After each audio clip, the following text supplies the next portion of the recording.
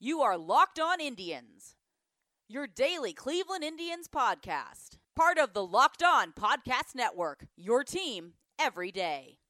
Hello everyone, and welcome to the latest edition of Locked On Indians. Let's start out by diving into what happened since the podcast ended. Now, and what has become a bit of a tradition on this show, I was talking about Will Harris and his situation, as well as I was talking about the situation involving Jason Castro. And of course, right after I talked about both those situations and ended the podcast, both players signed. So that's very par for the course this year. As you remember, I was interrupted in the middle of my podcast talking about potential Corey Kluber trades by the Corey Kluber trade occurring. So this is just how things seem to go here. Jason Castro goes to the Angels. That is a need. They had nothing back there. Can defend really well. He had some signs that he could hit. He's had some ups and downs, a little inconsistent. Solid ad for the Angels, though, at this point in the market. Will Harris goes to the Nationals. A bit of a surprise. With both those guys signing, I thought it was funny to see MLB Trade Rumors, again, a site I use often for the show. You know, they put together then a top 10 list of free agents left based on their top 50, and then within 24 hours, another one of those guys, Craig Stammen, re-signed with the Padres. Now, quickly to talk about Craig Stammen, he was with the Indians a few years ago. He's an Ohio kid, really struggled. He had some good years with the Nationals, then was out, pitched 4 innings in 2015, didn't pitch in the majors in 2016. That's when he was with Cleveland and mostly AAA. Then went to San Diego at age 33, 2017, 2018, 2019, and was fantastic every single year. Now you go back and you look at, with the Nationals, 2012 and 2013 he was quite good. 2014 he was passable. But he had those great years at age 28 and 29, then 33, 34, and 35. Really good. He got a 2-year deal. It's like, I assume, I saw $9 million, so I assume it's a 4-4-1 where $4 million this year, $4 million next year, and then a $1 million buyout, a chance to get up even more. He's been extremely reliable, as I've stated, rubber-armed. You're looking at 80.1 innings, 79 innings, 82 innings last 3 years. He has been basically, they put him in the 8th and they forget about it. So Padres added Pomeranz earlier. They're really fortifying that pen. $4 million a year. Again, this is kind of what's interesting at this point in free agency, because he's 35, turning 36. I cannot think of Chirinos, but that's not how you pronounce it. The catcher. You know, again, he is older, and that's why he is still on the board. When we looked at someone like Corey Dickerson, it was a bit of a similar story. So age is definitely a big concern, and $4 million's nothing in the grand scheme of things. That's half of a Sandy Leone contract, or Sandy Leone that's 2 Sandy Leones, and Craig Stammen's going to give you infinitely more value than that for the money invested. So with him off the market, that then changed the Baseball America's top 10 left, which at that point already was down to Brock Holt at 41. They have to drop down to 48. Of their top 50 top 50 free agents, 12 are left. 3 of them are the last 3 guys on the list. In terms of top talent left, it's Donaldson, Castellanos, and Ozuna. And then a bit of a drop. And the big thing with Will Harris at this point is, with him gone, Daniel Hudson's kind of your best reliever up. And, you know, I think he's good. He throws the ball really hard, but I don't think he's quite as good as maybe we're thinking after the run he had with the Washington Nationals at the end of last year. There was 2 WAR, which is excellent for a reliever in all honesty. But, I mean, this is a guy that Toronto signed extremely cheap, kind of a scrap heap. You go back, since 2014, 2014 barely pitched in the majors, 2015 solid, 2016, 2017, 2018 nothing special. This year he was quite good, but you're going into age 33 year, and he's had 1 good year in 5. He's not going back to the Nationals. They added Harris. I think that's a much better add. Harris was the other guy too, who I thought age was pushing his market down, but Nationals essentially go from Hudson to Harris, and I think that's a net upgrade. I have little doubt. But if you're a team that wanted relief help, I mean, we'll talk about the Twins more in a bit, but the Twins are right now the team that just seem to left and right be losing out on these battles. And we'll talk about why the Harris situation is so bad for them comparatively. But yeah, Daniel Hudson off the market, or Daniel Hudson still on the market.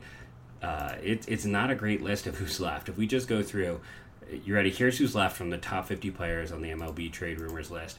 Donaldson at 5. We think he's going to sign soon. Nick Castellanos was 8th ranked. We'll see where he goes. It's hard. I think the Rangers are still his best bet. Possibly still the Giants, but I'm going to bet on Rangers there. Marcell Ozuna, Cardinals, Reds, Rangers have all been considered. I'd be very curious if the Reds signed him. I mean, the Reds signed him. The Francisco Lindor trade rumor alarm should be going off because they just have too many outfielders. Hudson, who I talked about. Robinson Chirinos is next. Craig Stammen isn't on there. Steve Chiswick, who was effective for the Cubs and wants to go to Boston. He's from that area. We'll see if that happens. And Puig, Alex Wood, who I've talked about at length. Brock Holt, who I still think would not be the worst guy for the Indians to add because of his flexibility and the fact that he can play a few spots and do that. Be a utility guy, but also a platoon guy. And then the last 3 guys after that, Ivan Nova, Pedro Stroop, and Drew Smiley. So, yeah, that's not an inspiring last 3. So that really tells you about what's left. If you want the Indians to go out and add a free agent bat, after those guys in their honorable mentions, it's like Todd Frazier, Ben Zobrist, Eric Thames, Hunter Pence, and Jose Iglesias. So that's not a great group either. The Indians still need help. I'm going to lose my mind if they sit here and do nothing with a lot of these guys signing for so cheaply. And they have a need. That need exists. That need is there. You can't just expect to take the product you have right now and think that that's going to compete with what other teams have done in the Central. If you're not going to go out and sign a free agent, if you're not going to go out and actively try and make this team better, I mean, the amount that their payroll has dropped, and again, I've been the biggest defender of the management and the ownership, and I mean, it's a point. It's very easy when you look at what the rest of the ownership in Cleveland does. The best thing about the Dolans is they are hands-off owners, which can be hard to find, and they have a good front office. But if they are going to insist on cutting again, I'm going to lose it. There's no way I can defend that ownership group at that point. You have to reinvest in this team somehow.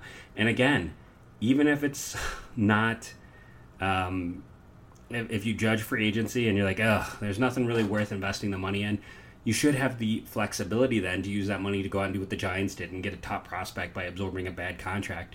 See if the Yankees are desperate enough to shed Hap's money that you can get someone like an Andujar with it. I mean, Cameron Maybin isn't listed on any of these things, and I don't believe that he has signed anywhere.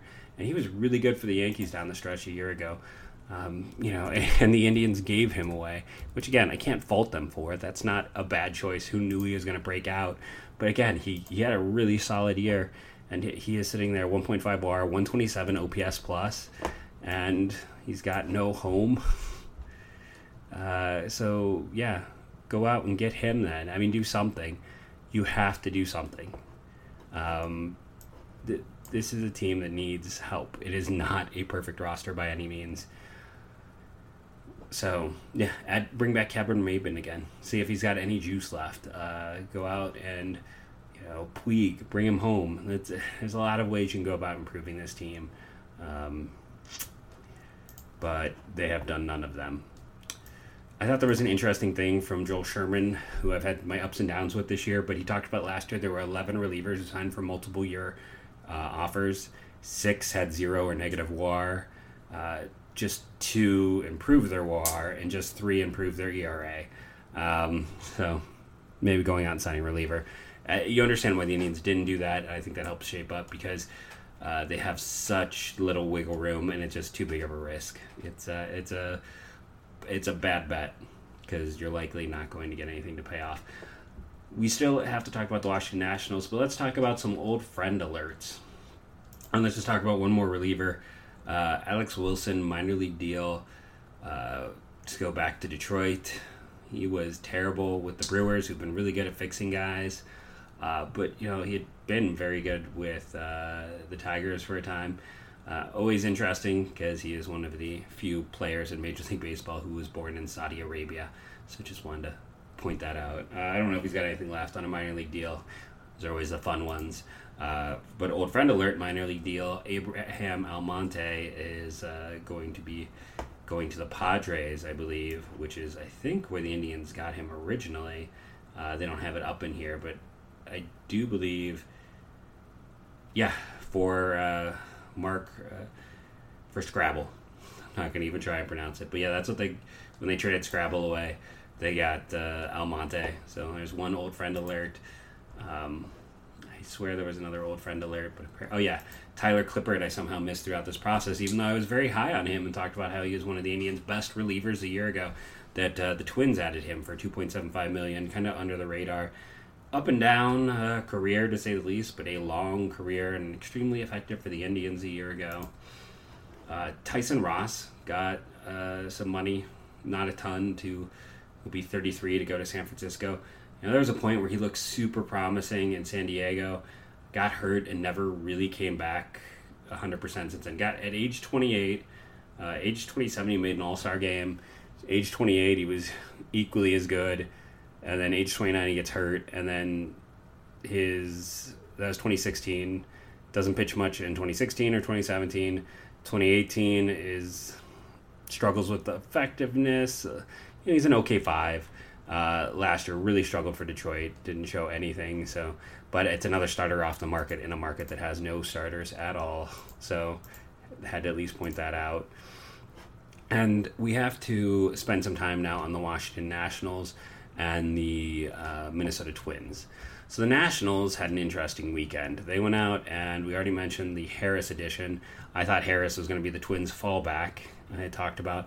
And then they re-signed Asdrubal Cabrera for $2.5 million, switch hitter, and then gave Starlin Castro 2 years, $12 million, right-handed. They already have Howie Kendrick, who's right-handed.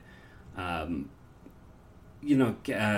be honest, Asdrubal's a backup type. Maybe he platoons for them. And if you're paying Kendrick, he's not an everyday player at this point.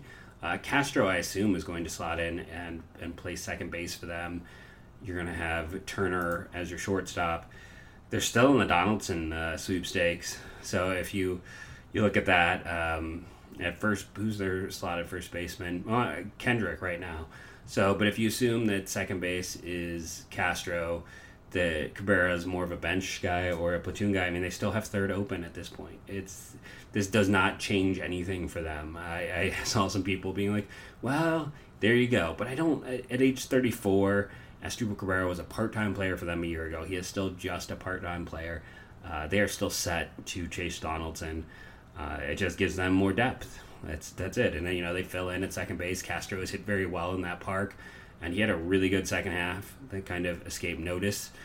I like what they're doing. They're making these small moves. Harris is the most reliable. Probably one can make the case was the best relief pitcher on the market this year. And that's an upgrade for them. Castro, Kendrick, and Cabrera, those are all solid adds at good prices. Nothing overpriced there. And they still have the money now to conceivably chase down Donaldson at third. Now, we have to talk about the Twins. The Twins have been used, much like we saw the White Sox get a bit used as well, but it feels like the Twins with Donaldson, his base was using using the Twins to increase money and years, and it sounds like Atlanta and Washington have bit, and I think he'll end up in one of those two places. It sounds like he kind of wants to be in one of those two spots, and it's basically going to be like the first one who offers him 4 years, $110 million. He'll take it. So we'll see what happens, but I would bet on one of those places at this point. I would bet on the Nationals being the team that steps up before the Braves. The Braves, I feel like, have been a little bit hesitant to go out and offer that big money to anyone. It will be interesting because Atlanta has offered money throughout the process. Right now, Austin Riley is slotted as their third baseman. Let's see, they have Markakis, Acuna, and Ender in their outfield. So I'm very curious to see. Ender was kind of a disaster a year ago, and Acuna can handle center. So I'm very curious to see if they lose out, if Donaldson does go to the Nationals, how quickly this Braves team turns around and pivots to looking at Castellanos or Ozuna. I'm willing to bet that one of those guys ends up in Atlanta if Donaldson goes to the Nationals. It makes a lot of sense for that to occur. You look on these other teams. I don't see it as much with the Nationals because the outfield, you got Robles, Soto, and Eaton. It's a solid outfield sign for a while. When you go over the Twins are already outfield heavy. I mean, they've been supposedly they're willing to move Eddie Rosario, who had a good year for them a year ago. Kepler is an excellent young player. Byron Buxton does what he does. Maybe not the guy we thought he'd turn into, but he's still a okay hitter and a very good defender in center field. So, yeah, and they want to give more time to some of these young guys on their bench. Jake Cave, get him some more at-bats and the like. So, yeah, I don't think either of these teams make as much sense to turn and pivot their money. The Nationals don't have a DH, and the Twins already have Nelson Cruz, so it's not like you go out and sign Castellanos and you're like, okay, yeah, play this. Now, there was some talk if they signed Donaldson that Sano would then move to first and Marwin would kind of go back into that super utility role for them. There's a chance that maybe they could, let's say it shakes out like this, okay? They declined Chris Cron, or CJ Cron, so first base is kind of an open situation for them.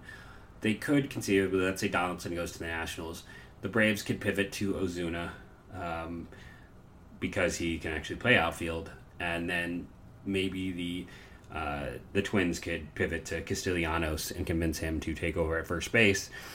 And in some respects, if you look at Castellanos, the nice thing with him is he doesn't cost you a draft pick. There's no loss there because of his in-season trade.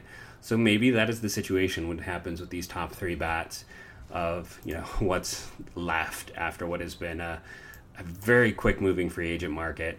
If all of that happened, you'd be left with, and if you believe, what we're seeing that Chirinos is going to sign within the next week or so, all of a sudden the top bat left in free agency might be Yasiel Puig.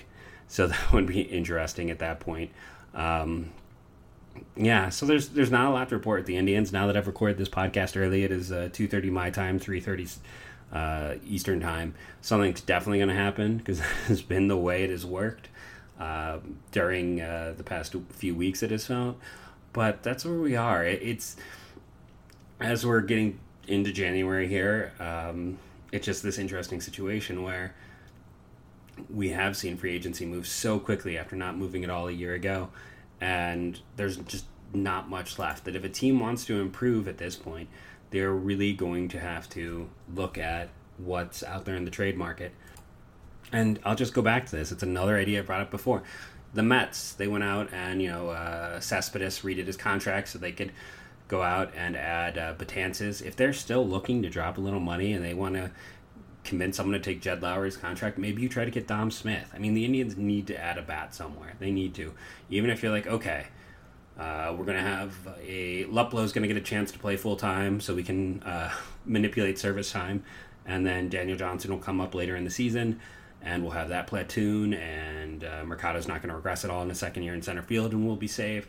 And Franmil Reyes is going to work his tail off because he's always been a hard worker, and he's going to be not good, not average, but not one of the worst outfielders defensively. Like, okay, we're set. We're completely set. There's our outfield. Our infield, we got Jose Ramirez, Francisco Lindor, Cesar Hernandez, and Carlos Santana. Well, we still don't have a DH in this situation. If someone's out there saying, Bobby Bradley, you've listened to this podcast, I don't see that as really a reliable or possible outcome. The team needs to add a bat somewhere. There's got to be some value they can find in a hitter. If it's giving Cameron Maybin a try. But again, they can't. There's ways, even if you're someone who's like, I don't think you should spend just to spend, and that's true, you shouldn't spend just to spend, but if you're in a situation where you need to improve your roster and you can take on a 1-year expiring contract like a Lowry, like a J.A. Happ, like a Zach Cozart that the Giants did, and get someone who can help you next year, that is using that roster flexibility to add talent. And that is something the Indians have to do. They have to look at multiple ways to add talent to this roster because they have a lot. Jose Ramirez and Francisco Lindor are a special combination. Mercado looked like a great young player a year ago. Carlos Santana was arguably the best hitter the team had. They have pieces in place. Roberto Perez is a top 5 catcher right now. The pitching staff has some question marks, but Bieber and Clevenger are 2 of the best pitchers in the American League. 2 of the top 10 at the top of your rotation. This is a team that should win, and they have to find ways to win, and they need to find ways to supplement the talent they have at this point going forward. That's just what they have to do.